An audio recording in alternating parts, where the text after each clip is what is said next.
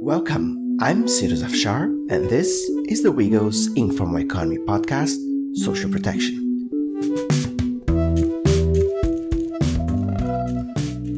In this podcast, we will discuss some of the most pressing issues related to the linkages between informal economy and social protection, including debates around workers' health provision, pension schemes for older workers, as well as childcare systems and other social protection policies for informal workers in order to improve their livelihoods.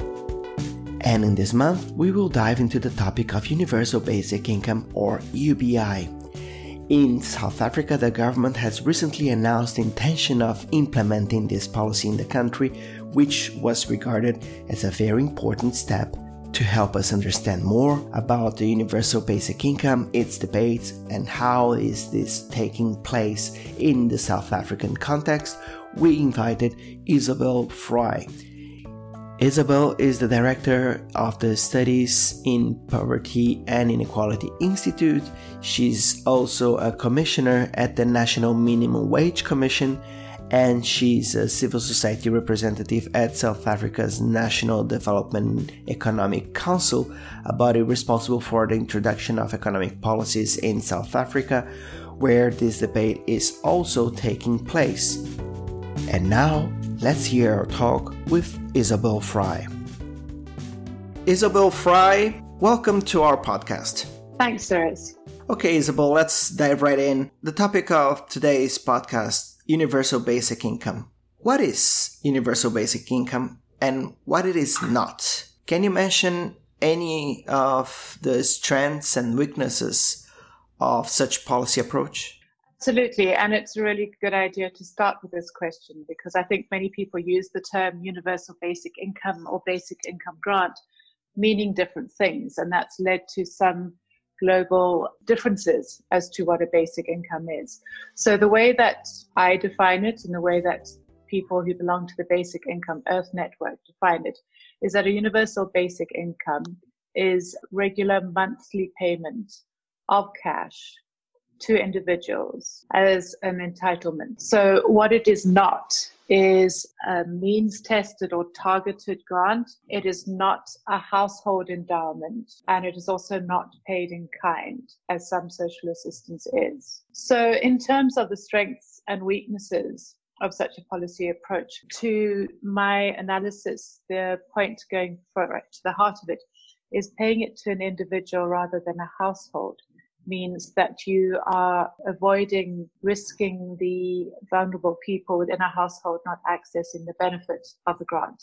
In terms of household distributions, power relations generally determine who has access and who doesn't. So paying to individuals means that you provide greater security for more vulnerable people in a household. By paying cash rather than in kind, you enable individuals and people grouped around the payment to prioritize what is important for them. So whether the in-kind is a specific kind of input, such as agricultural seed, whether in-kind is through some kind of voucher system, that generally restricts people's ability to choose what their needs are. And that we find to be incredibly patronizing because people's agency is built around their decision-making ability. So that's another of the strengths of the policy. In terms of the universal nature, in other words, not a categorized or targeted system, the benefit of that is that firstly, you avoid the administrative costs of means testing. You also avoid the stigma that attaches to more vulnerable people receiving social assistance if it's targeted or means tested. You avoid areas of exclusion when people who are in need of assistance somehow don't manage to navigate the obstacles to proving eligibility. And you also increase the multiplier impact in terms of ensuring that the demand shock is greater when you have more people accessing. So you don't have the dilution of the benefit through the more narrow sense of targeting. Now, Universal Basic Income has been on the spotlight over the past few months with the pandemic, being advocated for sectors from the right and from the left as well. Why does this happen? What are the potentials and the risks of adopting an universal basic income as a policy to protect informal workers? It's an interesting phenomenon that both people from the right and from the left support a basic income. And for many reasons, that's located in the fact that I said at the beginning that you have different definitions and understandings of universal income. So in terms of the principles advocated from the left, what a basic income seeks to do is to provide a solidaristic safety net, which ensures that people don't fall below a certain minimum, but it also provides an ability for people to work towards a more solid future. It provides an ability for people to negotiate wages from a better point of negotiation forum. It enables vulnerable spouses in abusive relationships to have some kind of support or safety net. So it basically frees people to reach their full potential rather than ensuring that they are harnessed to some form of financial patronage, whether it's through work or through personal relationships. People from the right, however, and many have advocated this from Milton Friedman and his successors, see this as an opportunity to proceed to reduce the size of the state.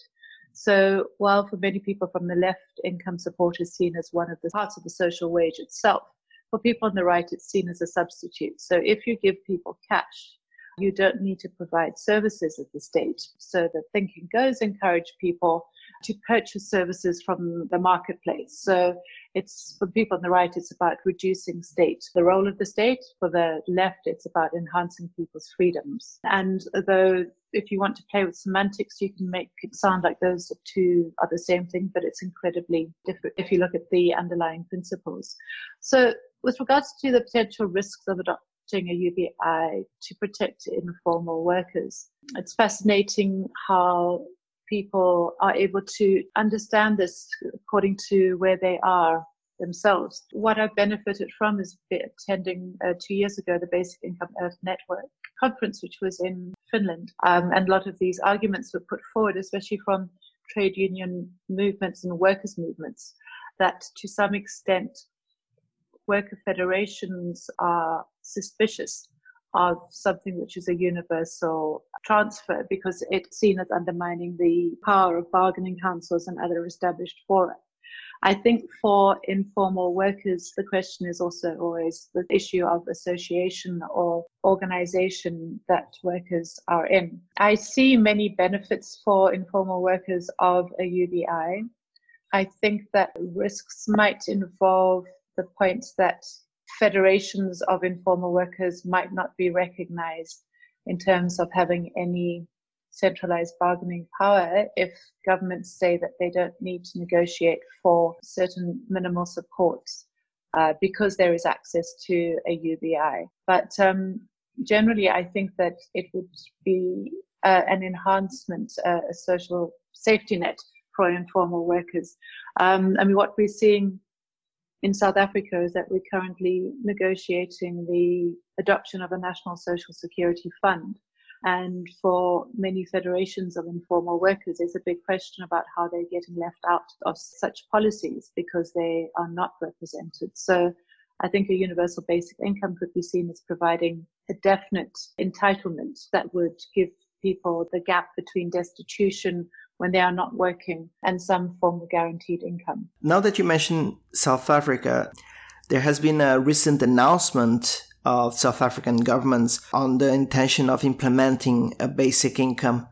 Can you tell us more about how the debate on UBI is going on in South Africa to get to such an important point?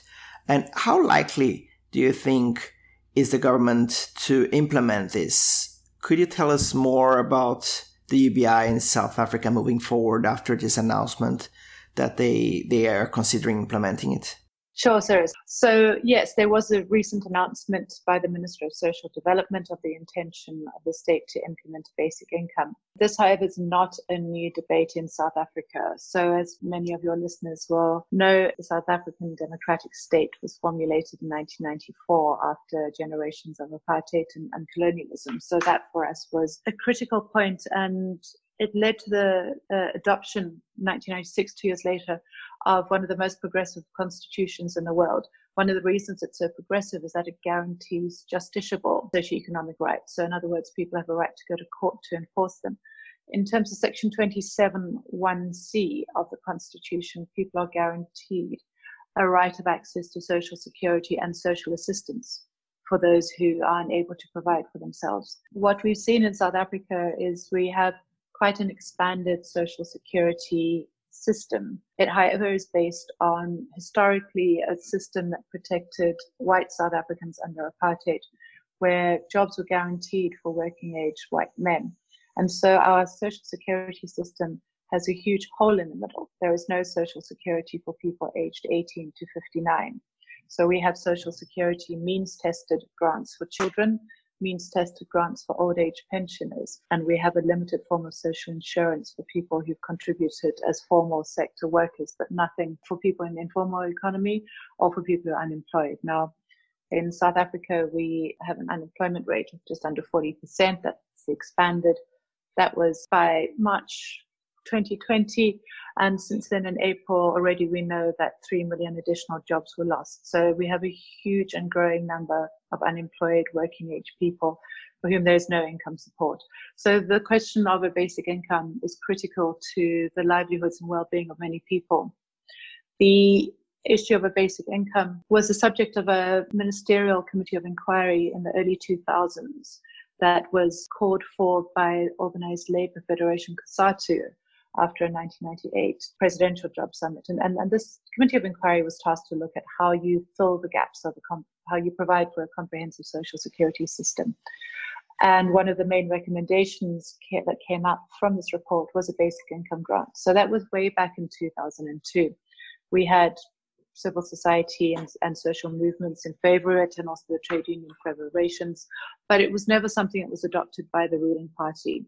Instead, the ruling party opted to support a public works program, basically sweat equity, in terms of which very few people, because of the cost of the program, were able to get public works jobs such as picking up litter for a limit of between 3 to 6 months. So it certainly was no equivalent to the freedoms that I described in my definition of a UBI. 8 years ago, within the National Economic Development and Labour Council, the social dialogue platform of which I'm part, the basic income was reintroduced as a topic of negotiation linked to a comprehensive social security system. And we have been very slow in terms of making progress. We're currently looking at some research reports that were commissioned, but it is on the agenda from that perspective. So NEDLAC is made up of representatives from government, organised labour, business and civil society. And that's why to have something being considered by NEDLAC means that it is on the national agenda.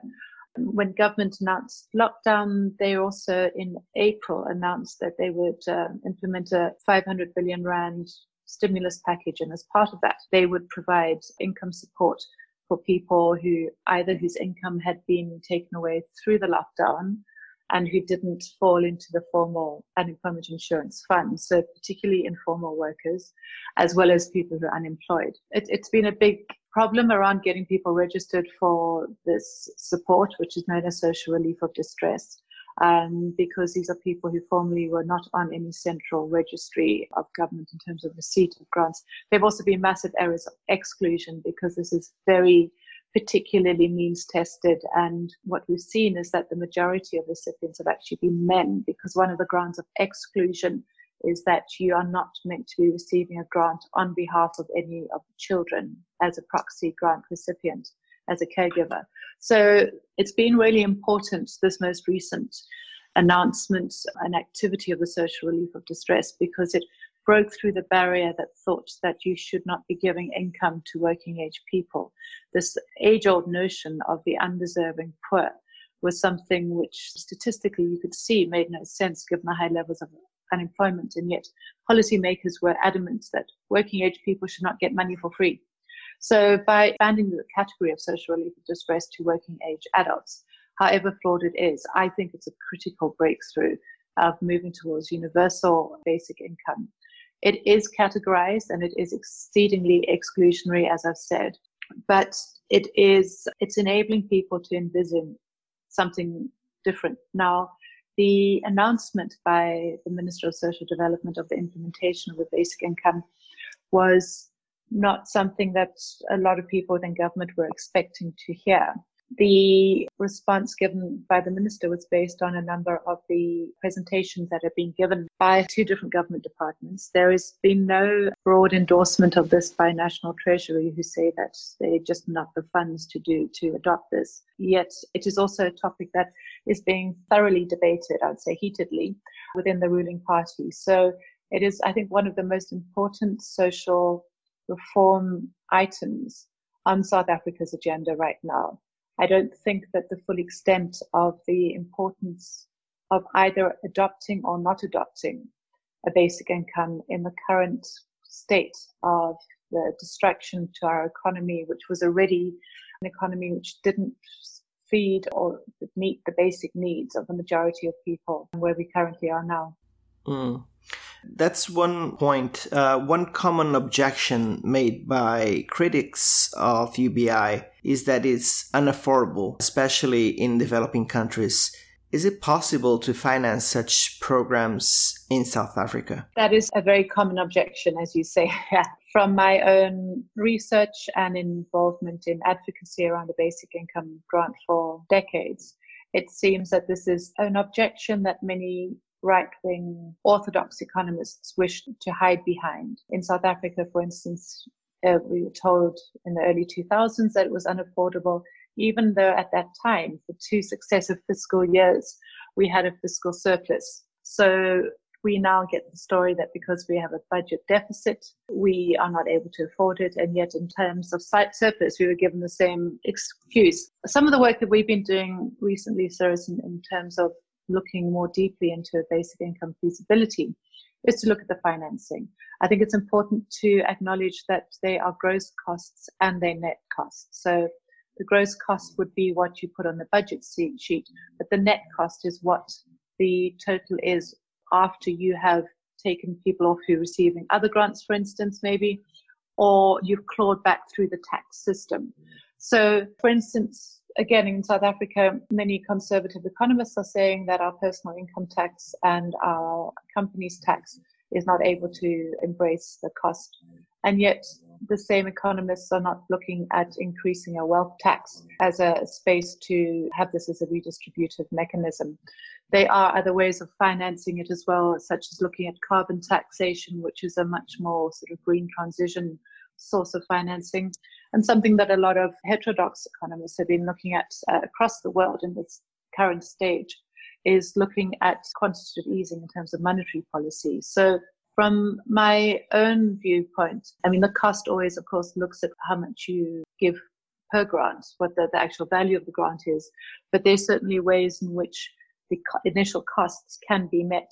The other point that's really important to remember is that something like universal basic income is designed to have multiplier benefits. So in other words, the demand that a greater cash distribution has a multiplier of about 1.7, 1.2 to 1.7, depending on your economy. So because there's more cash circulating, that gives more oxygen to any economy, breathe to circulate, and therefore it stimulates the demand. If you can ensure that you've got an industrial policy or trade policy that seeks to promote localized production of goods, you can also ensure that you harness employment and also input taxes in terms of the whole production chain. So it shows a very simplistic approach to say that it's a gross cost once and for all.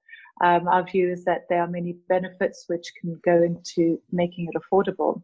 You also have to remember that to advance investment in human capital, such as through nutrition and education, means that the drawdowns on state coffers as people get older and more likely to have nutritional sort of design diseases, diabetes, etc., are going to be a lot less. So the benefit needs to be weighed up against the cost rather than just the cost itself.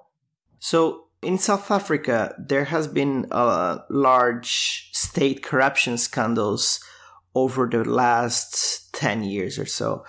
Do you think this may impact on the effective implementation of a basic income?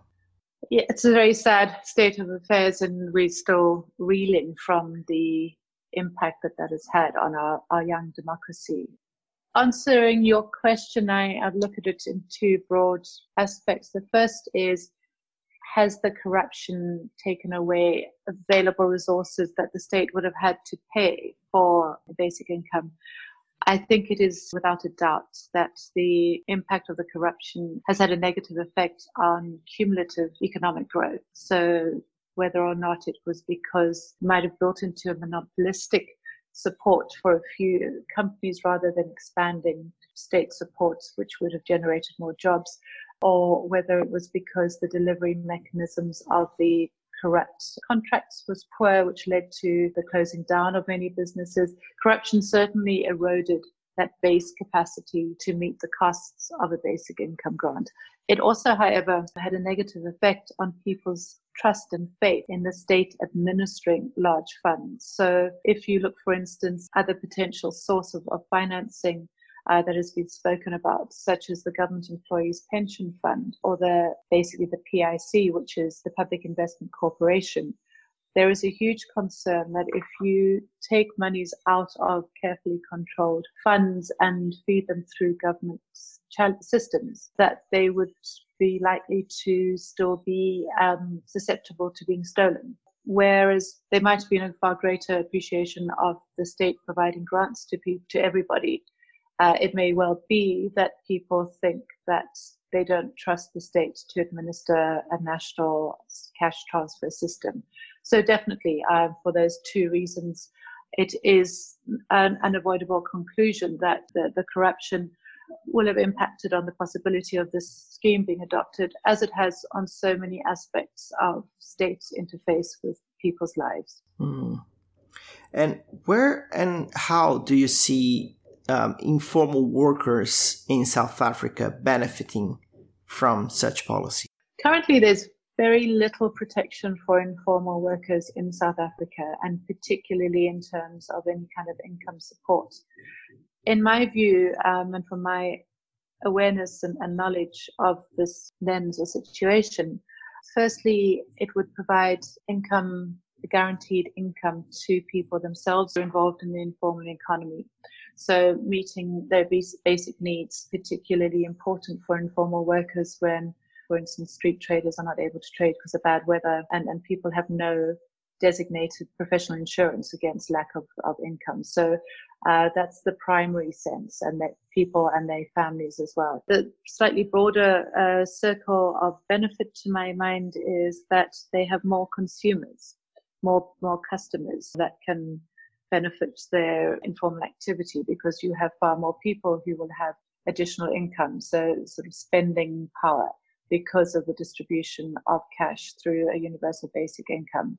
For most people in South Africa, for instance, there is no more disposable income. People are so constrained in their poverty and their hunger that they have no money to purchase anything additional to absolute basic survival. So you create a massive market or demand in that way.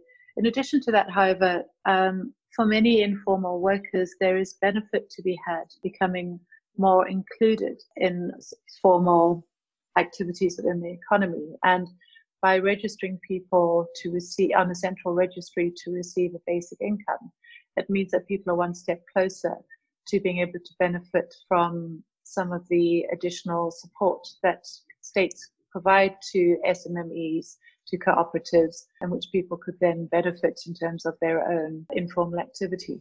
Mm. And many advocates of UBI frame it in terms of constitutional rights, whereas others argue that this is rather a type of poverty alleviation policy. What is your view on this question?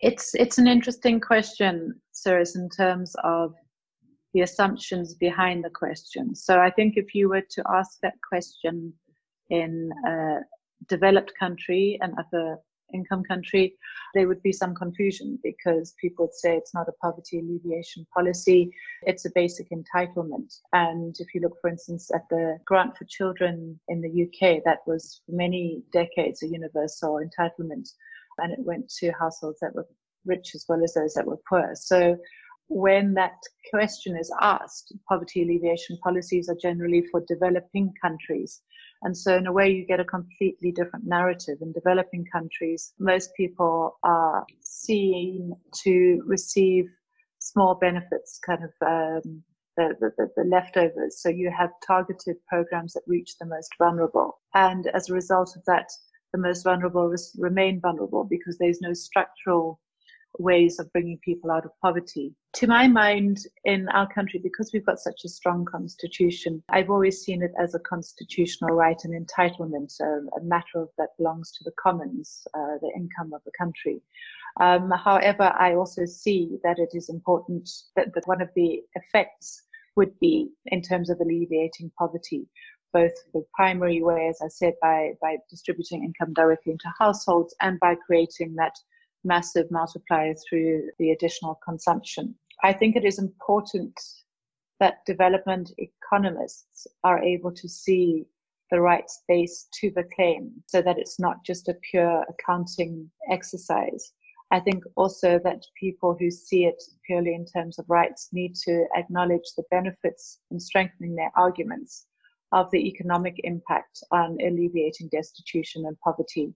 And often inequality, depending on the design of the scheme, if there's sufficient redistribution of income from the wealthy to the poor through the revenue system, it can also alleviate extreme income and wealth inequality as well. One last question. In some countries such as Mexico, there has been a talk of guaranteed minimal income.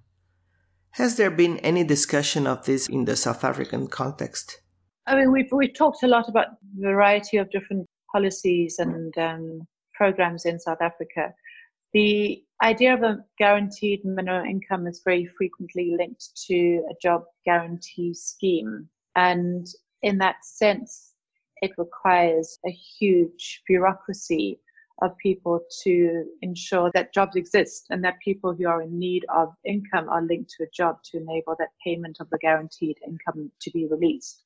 I was talking to a well-known advocate of basic income last week, Guy Standing, and he also cautioned against the displacement dangers of a work-based guaranteed minimum income because people need to be provided with jobs. There is a displacement of existing workers out of those jobs in a sense where the private sector is able to receive tax breaks because they've guaranteed jobs. It means that they would be more likely to displace existing low-paid, low-skilled workers with people that they receive tax breaks for in terms of a guaranteed minimum income job scheme. So I think that from my own perspective, the idea of linking it to a broader scheme like that is firstly very costly. It's very time-consuming. Many people are not able to meet the criteria. For instance, if you're looking after your young children, if there's care work that you link to, you're not free to be able to provide the kind of sweat work that's required to be eligible for a guaranteed minimum income. I think that the idea of a guaranteed income through a universal basic income grant is a far greater guarantee than anything that's linked to expectations.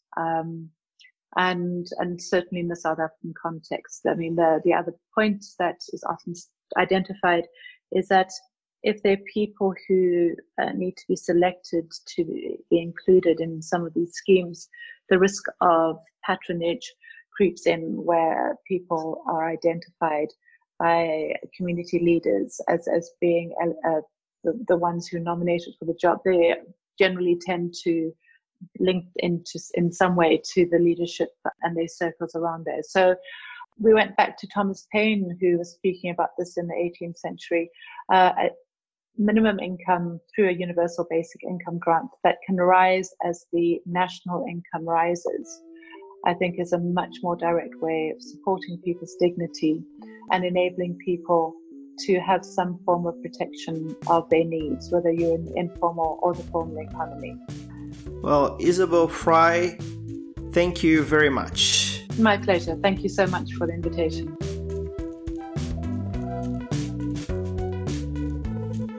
And if you want to learn more about universal basic income and how this is taking place in South Africa and the relation to informal workers, We will leave some links at the description of the episode. Don't forget to subscribe our podcast on Apple, Stitcher, Spotify, or wherever you get your podcast. And please follow WeGo on Twitter and Facebook to get the latest updates on our research publications, advocacy campaigns to support informal workers in their struggle to improve their livelihoods. I am Sidus Afshar, and this was the Informal Economy Podcast, Social Protection. See you next time.